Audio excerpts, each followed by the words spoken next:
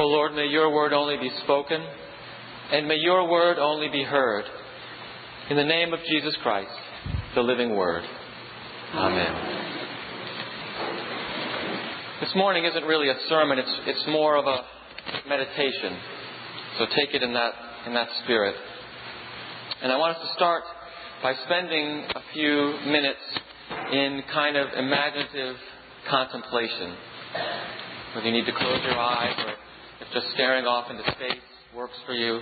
So let's start by visualizing one of the hundreds and hundreds of baptisms that have taken place in this space. Maybe one of your children or grandchildren, or the child simply of another parishioner. And hear the squeals and squawks of the babies. And think even of the older children and teens and adults who have presented themselves at the font. Or take yourself back to one of the hundreds and hundreds of confirmations or receptions that have happened here. Perhaps you were a proud parent or a sponsor or a family member, or maybe even one of the confirmands. Consider the weddings that have taken place in front of this altar. How many I do's have been said here? Imagine the hundreds and hundreds of funerals that have taken place here, celebrating the life and witness of the beloved one who always sat on this side in that row, or in that pew beside her dear friend, or over there by his beloved spouse.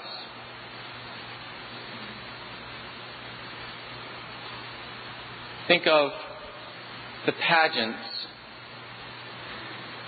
and the plays and the operettas, the lock-ins that have graced this space. Or imagine the hundreds of choristers of all ages singing canticles at morning prayer, or at evensong, or the anthem at the offertory at the Eucharist. Think of the thousands and thousands of voices that have been raised in song, hymn after hymn, Sunday after Sunday. Contemplate the hundreds and hundreds of thousands of pieces of bread that have been placed in outstretched hands around this altar. Feel in your own bones the thousands and thousands and thousands and thousands and untold thousands of knee hours that have been spent on these kneelers. On these kneelers. As the stewards of those knees, the possessors of those knees, have offered up prayers of praise and anguish and supplication and thanksgiving.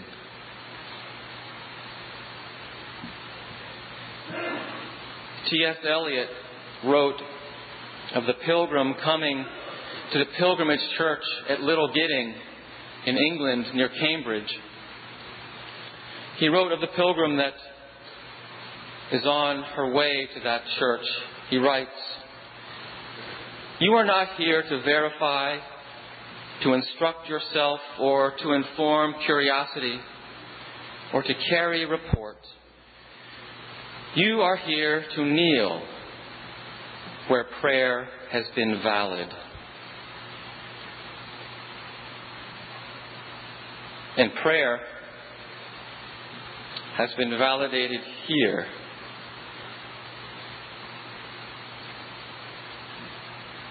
is being validated here, hallowed here,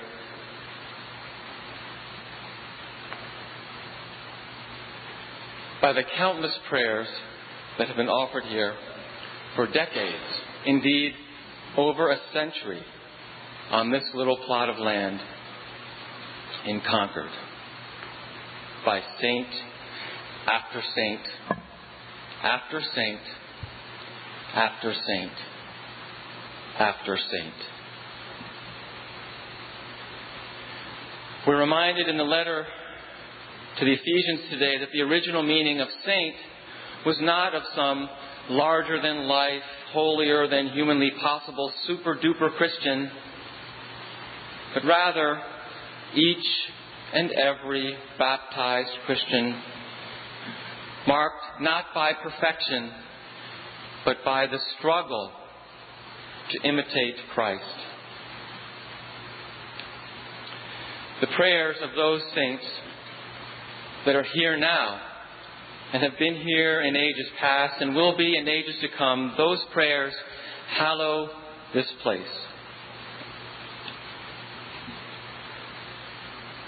When the pilgrims were in Ireland this past summer, we spent much of our time visiting particular places that were closely associated with particular saints. We were in Glendalough, where St. Kevin had his ministry, and we were in Kildare, where St. Bridget had her ministry, and we were in Maumeen, one of the many places where Patrick exercised his ministry. We were on Inishmore, where St. Enda and St. Kieran and countless others had their ministries. And remarkably, for me at least, the spiritual life of the Irish Christians we met who took us on tours of these places, they counted very matter-of-factly these saints as members of their extended family. It was no big deal. This is where St. Enda had his church. It's like, this is where my Aunt Hilda worshipped. Or my Uncle Patrick, he worshipped over here.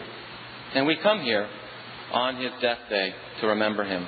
And we feel him. And we feel God. Right here. The communion of saints, we might call it.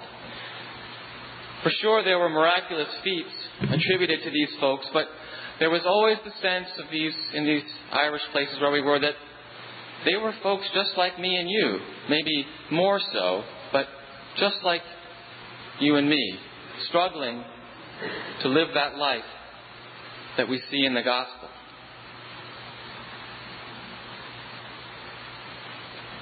Now, I don't have to tell you that Episcopalians know deep in their bones the power of place. Just look around and see how many of us choose to sit in precisely the same place, Sunday after Sunday after Sunday. It's like our little holy place.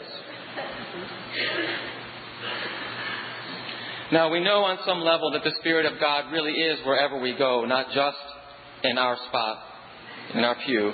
And we know that on some level that all of us are saints in the same sense that St. Paul describes them. Yet we also know that we need the power and witness of particular places and the power and witness of particular saints to focus and refocus us on the reality and power of Christ in the world and in every human being.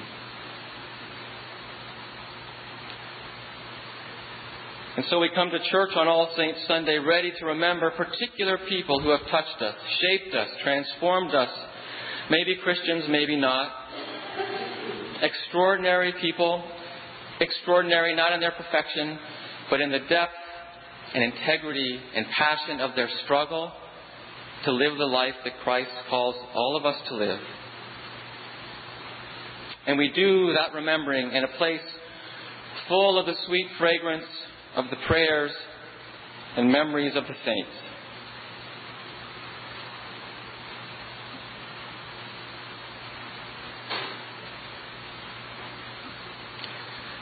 In a moment we'll hear some of their names spoken. And other names will be lifted up silently.